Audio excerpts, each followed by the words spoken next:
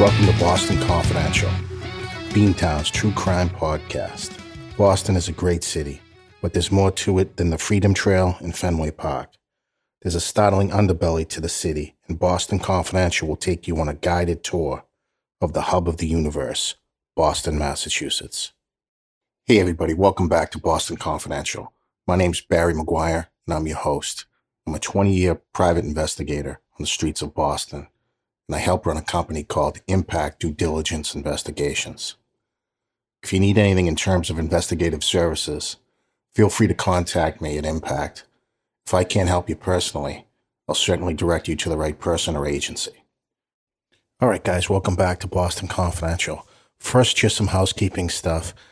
I know everybody's looking for the second half of the Deanna Kremen case. Unfortunately, there will be no interview going forward. I will go back and revisit this case if anything new comes to light. But it looks like at this point, we just have the one episode. Sorry about that, guys. Also, guys, it was pointed out to me I made yet another mistake. I know you're shocked. Janine pointed out to me, Janine's a listener of the show, that I often confuse Walpole State Prison with Sousa Baranowski. Now, I do this all the time, and I can't even make the promise that I can correct it going forward. When I was a kid, Walpole was the big boy prison. That was the threat. That was, oh, he did time at Walpole. Well, you're going to Walpole, the cops would say, and you'd crap your pants because it was full of riots, rapes. It was just misery. And I think it is still a maximum security prison, but it was replaced by Sousa Baranowski, which is in Shirley, Massachusetts, very far from Walpole. So I do apologize for that. And the facility was named for two corrections officers that were killed, Sousa and Baranowski. That's where the name comes from. There's also a prison farm out in Shirley and all that. But when you hear Sousa Baranowski, that is the supermax of Massachusetts. Walpole, I still believe, is a maximum security prison, but it's no longer the prison it once was. Thanks, Janine. Sorry about that. Also, guys, we're looking to do some events. We're going to do something online, a roundtable discussion. We haven't really figured the whole thing out yet. But as the weather continues to get warmer, we'll be looking to do a live event somewhere in Boston. So I'll keep you apprised of that as we go. Additionally, guys, I love your emails. If you need to get a hold of me, feel free to contact me at barry@bostonconfidential.net, and we can go back and forth on email. All right, guys, let's get to it. Today, we have on deck Matthew Borges. This case is absolutely insane, and we don't have to jump back into the time machine. This case happened in Lawrence, Massachusetts in 2016. Matthew Borges was 15 at the time, and I guess he'd be a high school sophomore, as I have a 15-year-old son, and he's a sophomore as well. But let me start by telling you a little bit about Lawrence, Massachusetts. Lawrence is a hard-scrabble city, and there's no getting around it. It's a former mill town, a massive mill town. And when the mills left Massachusetts and when the mills left the United States, there was really nothing for the residents to do. Lawrence, for decades now, has been plagued by crime, arson, and just a host of social dysfunction up there. It's actually towards the border of New Hampshire, and New Hampshireites or New Hampshire residents complain that a ton of drugs come from Massachusetts into New Hampshire, not just southern New Hampshire, but all over, and they come from Lawrence, Massachusetts. There's a heavy Dominican population in Lawrence, and for whatever reason, Dominicans seem to be involved in the distribution of heroin, at least in the Massachusetts area. So due to the fact that there's not much industry anymore in Lawrence, the tax base is just mostly residential, and it just doesn't facilitate a good school system. All these kids I'm going to talk to you about were going to Lawrence High School, but sad to say, Lawrence High School is just a place to leave. And if you had any other options, you would probably take them. I would not put my child into Lawrence High School. And unfortunately, a lot of the parents don't have the ability to send them to private or Catholic school in the area. So you're kind of stuck with this festering wound of a school, you know? And I know that sounds harsh, and I don't mean it fully that way, but I'm trying to get across what the city of Lawrence is. It's very hardscrabble, guys.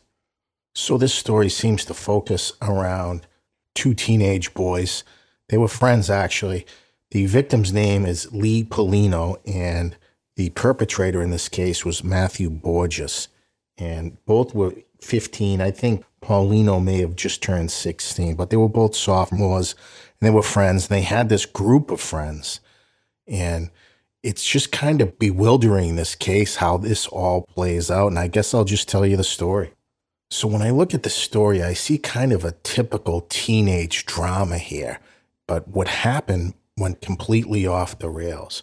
Matthew Borges had been dating his girlfriend Liliana De Jesus. And De Jesus, Borges, Paulino, and a whole group of kids were friends. Like, they had known each other coming up in Lawrence, and they all went to school together. So Matthew Borges is dating Liliana De Jesus. Borges seems to be getting very possessive, and even when she's talking to friends of theirs, mutual friends, Borges gets possessive. And at one point, he screamed at her inside Lawrence High School and had her to be escorted from the area because she was having a conversation. It seems to be kind of a joking, jovial conversation with Lee Paulino. And he had to be escorted from the area by a teacher. And it was kind of a heated argument. But later, Jesus, the girlfriend, would come on and say that Borges was very controlling, and he seemed to really be going in a dark direction. He was always commenting about Lee Paulino and her relationship with that, and they were legitimately just friends, but Borges couldn't let it go. Matthew Borges had this crazy hairdo, kind of like the Patrick Mahomes style back then. It was 2016, so it's kind of shaved closely on the sides, but like a crazy afro in the middle. And Mahomes wore it a little shorter. If you look at pictures of Borges in court, it's just kind of a ridiculous hairdo. But I'm an older guy, so styles change, but looked ridiculous to me. Lee Paulino was kind of a bubbly personality. They liked how he dressed. They were kind of envious of him, and by they, I'm saying Borges and the rest of the crew. And he was a good-looking kid and popular. He was much more popular than Matthew Borges, and obviously some jealousy was setting in. But again, I keep coming back to the fact that this is just typical teenage drama. And back in my day, guys didn't really get involved in this BS, but I guess they do now. So this whole cadre of friends, they're kind of warring with each other a little bit, and they're led by Matthew Borges against Lee Paulino. So it would come out at trial that Matthew Borges had set up this score, and it's kind of unnerving for a 15-year-old kid. So the plan was this. Matthew Borges was going to fake that he was making amends with Lee and go over to his house and tell him, he's got some weed. And the Merrimack River was right by Lee's house. And so Borges states, let's go down, we'll smoke some weed and talk and stuff like that. So Lee was kind of happy that the friendship was getting back on track, but he really didn't know what was coming. Matthew Borges sets up with a couple other of this group. When he leaves the house with Lee to go smoke grass, they were going to rob Lee. They were going to steal his PlayStation, his clothes, his belts. That's where this envy comes in, guys. I think this was a hardscrabble community. Maybe these kids didn't have the PlayStation, the latest PlayStation. They envied Lee for his clothes and his style and all this. And this was Matthew Borges' way of getting back at him. And so they scheduled this to happen. And there is videotape documentation of Borges luring Lee Paulino out of the house, and they walk down towards the river. This is about 7 o'clock. A short time later, this group shows up, and I think they do go in and commit this robbery. And the people who go in to rob Lee's house were also his friends. It's hard for me to get over that. Growing up in South Boston, it was just a diametrically opposed type neighborhood situation. We'd just never do that. We'd fight. We committed crimes. We're no angels. But it would be a fist fight. This is about to get insane, and I should probably give you a warning. It's going to get very graphic very soon. So if you can't handle that type of episode and you've got to bail, I don't blame you on this one. So Lee lived in what I believe is a triple-decker. It's just 3 multi-family units in one house. Very common in Lawrence, very common in all of Massachusetts, really. And family lived on each level in Lee's building there. So it was extended family everywhere for him. But I think it was kind of a come-and-go house for Lee's friends. They were in and out all the time, and these kids are now going to rob him. Just heartbreaking. So it's about 7 p.m. on November 18th, 2016, and you can see on videotape Matthew Borges leading Lee Polino out of his house, and they walk like there's nothing wrong down towards the river. It's kind of haunting when you know what's coming. So the duo get down there and they start smoking weed, but something goes pretty haywire pretty quickly with Matthew Borges. Matthew ends up stabbing Lee Polino in excess of 75 times. He had been stabbed so many times, the coroner could not tell what stab wounds happened when he was alive and what happened when it was post-mortem. So it does get worse from there, and it's just absolutely insane for a 15-year-old kid to do this. But I'm just going to say it. He decapitated Lee Polino, and he cut his hands off. And I just can't believe it. I can't imagine how long that took and what this kid's thought process was. But he sawed the kid's head off, and he cut his hands off. And he later said he thought he'd do that just so he wouldn't get caught.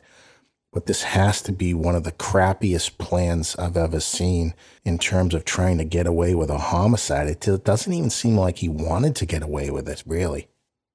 So Lee is not discovered missing until the next morning, but when he is discovered missing, his family goes directly to the Lawrence police because this was so out of character for Lee.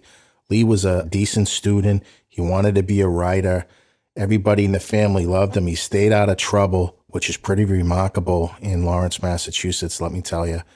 And the Lawrence police, for their part, did not put this on the back burner. They started looking for him right away. They could see that the family knew this was so out of character for Lee Polino. So the search for Lee continues, and Matthew Borges is not out looking for him, I'll tell you that. So it quickly becomes apparent that Matthew Borges was the last to see Lee alive. The Lawrence police quickly scooped up all that video. I guess there's door cameras, the door videos across the street from Lee's house, and they come up with that pretty quickly.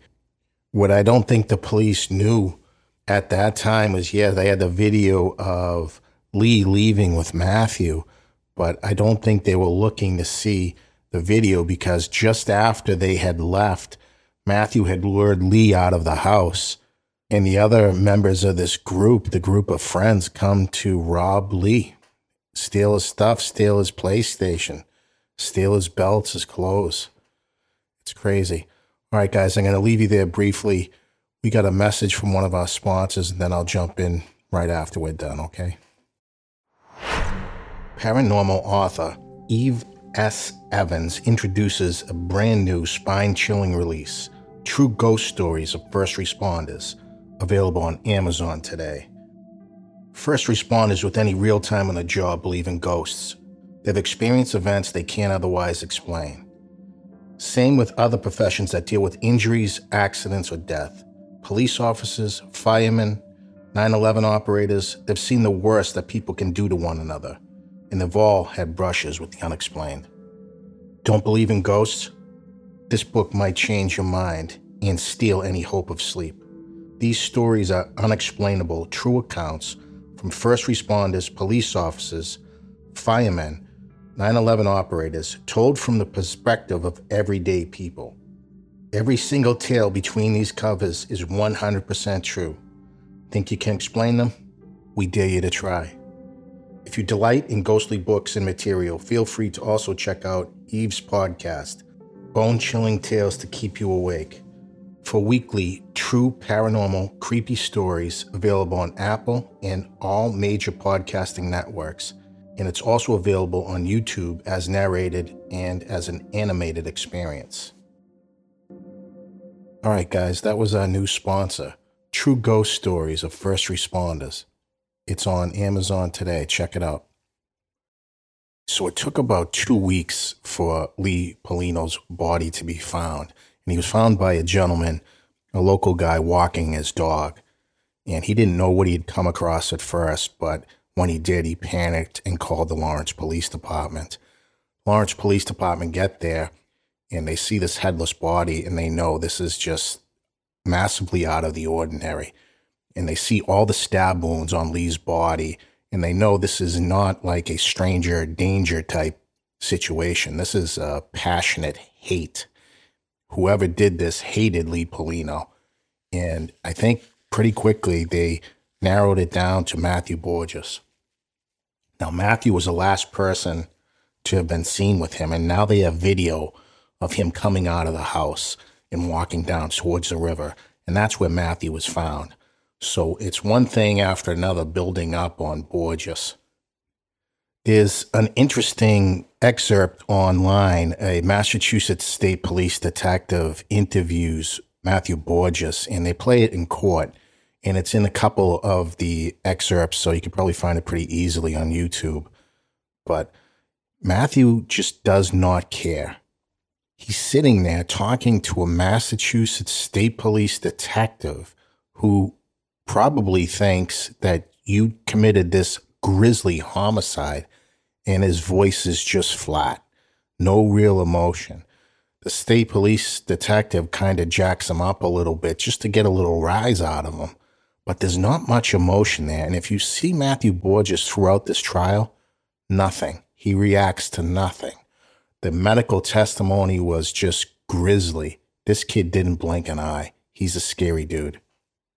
So the Lawrence Police and the Massachusetts State Police now, because it is a homicide, start interviewing those around him, his girlfriend, or was his ex-girlfriend. I had just learned that Liliana De Jesus, she's identified in this case as his girlfriend, but Borges had broken up with her, thinking that she had been unfaithful with all these guys, Lee Paulino, but more than that, Matthew Borges seemed to be developing some type of paranoia when it came to Liliana De Jesus, and it just wasn't true. They were all friends, and at this age, you're kind of all friends together, you know, but Borges thought that there was this romantic relationship with Lee Paulino and all these other guys, and it was just crazy. So at a certain point in the interrogation with the Mass State Police detective, Borges says, I know this doesn't sound good. And I think it was the next day that the detective threw it back at him. He says, no, Matthew, this stuff doesn't sound good. You're the last person to be seen with them. So as the investigation proceeds outward, they come across Liliana De Jesus and a couple other people. Jonathan Miranda was one of them. He was in this group of friends, and he was kind of like the leader that Borges had commissioned to do this robbery. There was a few other kids with them, but you can actually see on the video after Lee and Borges leave Lee's house, these 3 or 4 other kids come back a few minutes later to Lee's house, and that's also caught on camera.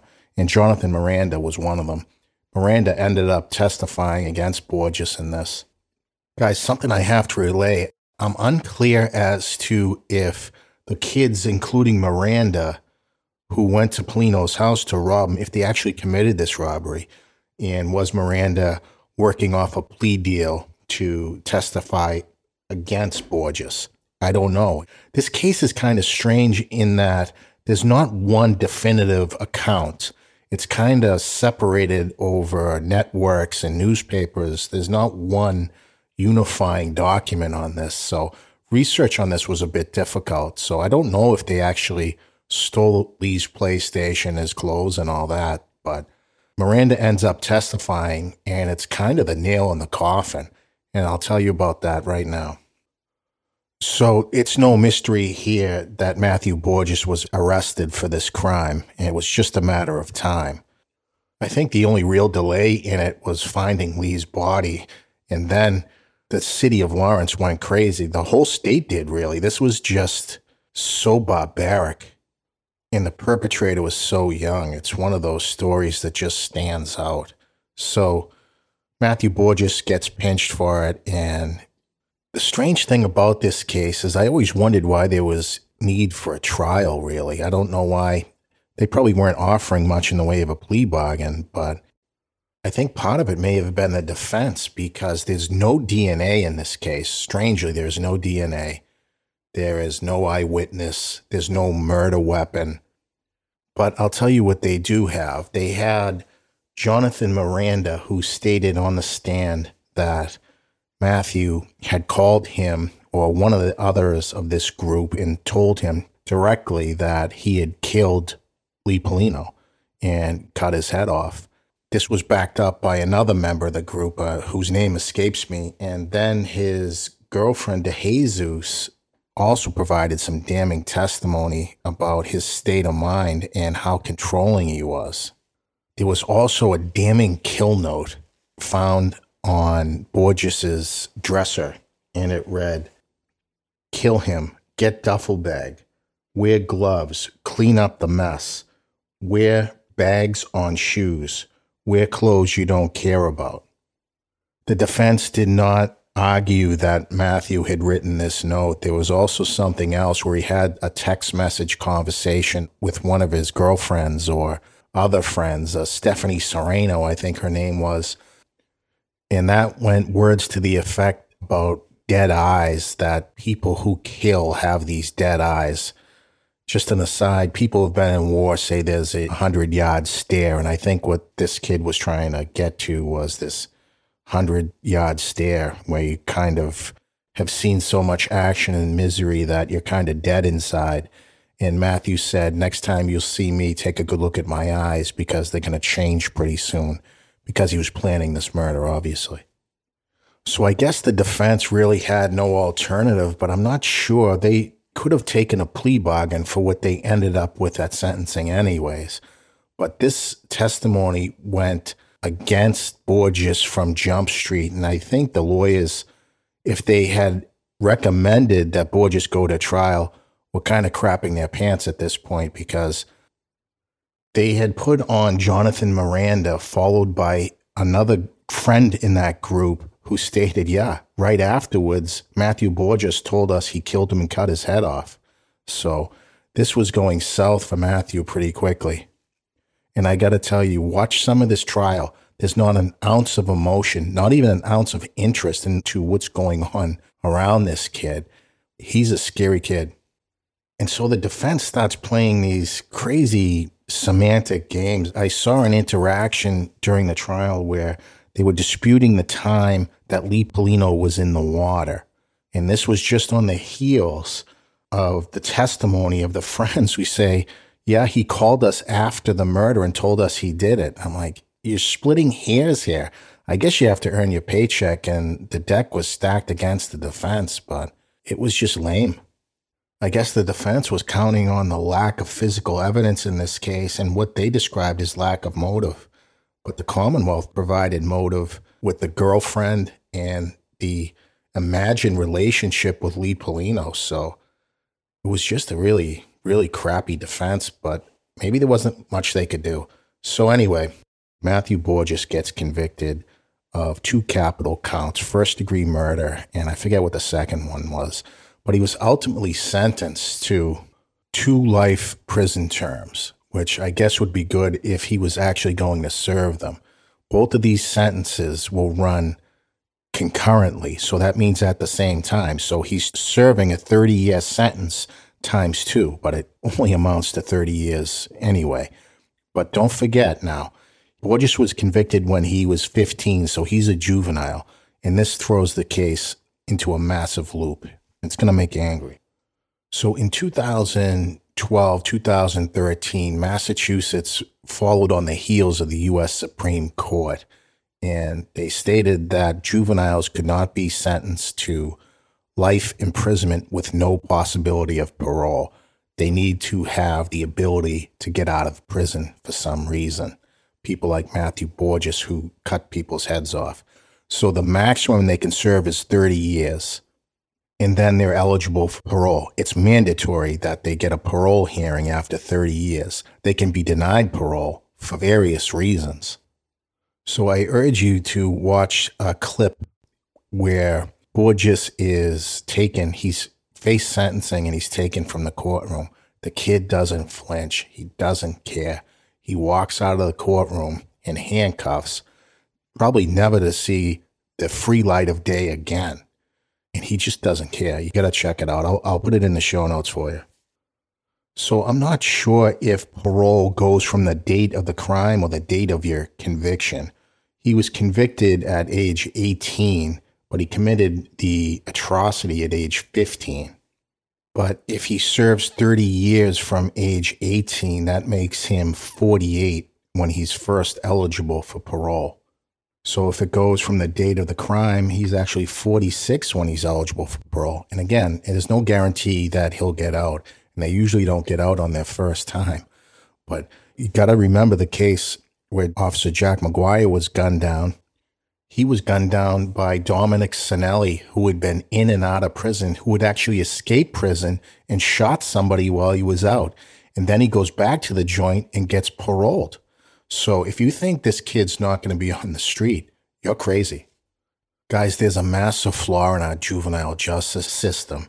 If you remember the case of Colleen Ritzer in 2013, she was murdered by a student. She was a teacher. She was brutally murdered by this kid. And it's the same type of deal. He'll be eligible for parole in 30 years, as will Mr. Borges. You could be next to this guy on the bus. Your kids could be next to Matthew Borges on the bus on the way to work, and you'll never know it. I believe we have to alter our juvenile justice sentencing structure because you have to account for evil. Matthew Borges is evil. You take somebody who at least used to be your friend down to the river, stab him 76 times, and cut his head off, cut his hands off so he can't be identified. Kid, you used to go over his house and talk to his mother. You're crazy. You're insane. You're actually evil. And they should put this kid under the prison. But they didn't, guys. Let me tell you where he's serving his time. Matthew Borges is incarcerated at the Old Colony Correctional Center in Bridgewater, Massachusetts. And that's a medium security prison. That's kind of a stretch. It's not super hard time there. A lot of lifers go there. Neil Entwistle, who is a family annihilator out of Hopkinton, Massachusetts, is also in prison there. Matthew Borges, a couple other blemishes on the buttocks of society are housed there. And I don't think Matthew has much incentive to behave himself in prison. I don't know if he is. If you're in corrections and you know about it, shoot me an email, barry@bostonconfidential.net. Let me know how Mr. Borges is doing up there. If you want to know what life is like for lifers in Massachusetts state prisons, do a Google search including the words Howie Carr and Lifers Club. Howie's done several columns on the lifers clubs in these prisons. And what these guys do is they know they're not getting out, so they try to feather their nest as best as possible. They have Christmas dinners, they have birthdays, all kinds of stuff. It's not super hard time, but if you want some insight on it, Google Howie Carr's column on it, the Lifers Club. You'll get a good picture. Also, while you're Googling, Google a picture of Matthew Borges. Take a good look at him, because when he's 48, 51, he's going to be back on the streets, and he may be on the bus sitting across from you. So be careful. All right, guys, I'm going to leave it there. Another head-shaking case by Boston Confidential. I'll leave you there, guys. See you on the flip side. Talk to you later.